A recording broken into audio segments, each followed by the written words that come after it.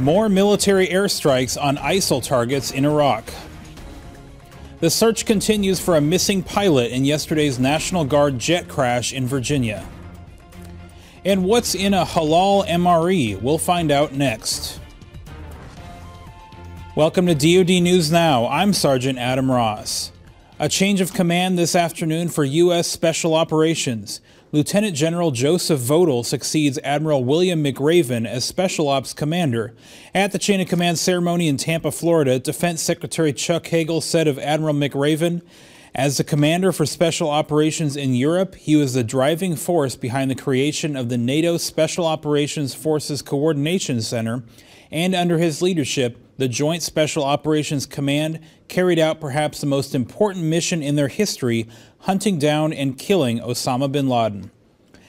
Secretary Hagel added that incoming Special Ops Commander General Vodal has both operational and strategic expertise that will be critical in confronting the next generation of threats to our national security. The search continues for the pilot of an F-15C aircraft that crashed Wednesday in Virginia. It happened near Deerfield Valley, about an hour from Washington, D.C. National Guard Bureau officials say the 104th Fighter Wing at Barnes Air National Guard Base, Massachusetts, lost radio contact with the aircraft during a cross-country mission over Virginia's Shenandoah Valley around 0900 Eastern Time. There was only one pilot on board. The pilot did report an in-flight emergency prior to losing communications with Washington Center. The specific details of that communication, we obviously cannot release them due to the ongoing investigation. There is an ongoing rescue mission and is a joint effort between local fire and police, state police, the Virginia Air National Guard and Army National Guard, and federal agencies. Today's search efforts include several helicopters as well as HC-130 aircraft. The F-15C was en route to New Orleans to receive a scheduled modification to its radar, and there were no munitions on board. U.S. military forces continue to attack ISIL terrorists in support of Iraqi security force operations. They used fighter, attack, and remotely piloted aircraft to conduct 3 airstrikes in the vicinity of Erbil and the Mosul Dam. The strikes destroyed an ISIL Humvee, a supply truck, 3 armored vehicles, and severely damaged an ISIL building. All aircraft exited the strike areas safely. Since August 8th, U.S. Central Command has conducted more than 100 airstrikes across Iraq. In the last month, the U.S. military has also airdropped more than 100,000 meals and water to stranded Iraqi citizens as part of a humanitarian mission. Staff Sergeant Sean Nickel has more on the halal meals that were provided in accordance with Islamic dietary guidelines.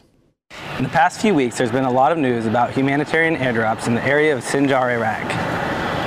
In those airdrops was 114,000 halal meals ready to eat and water. I'm here today to give you a rundown of what a halal meal is. In Arabic, halal means lawful or permitted. A halal meal is used to feed those individuals who are on a strict religious diet.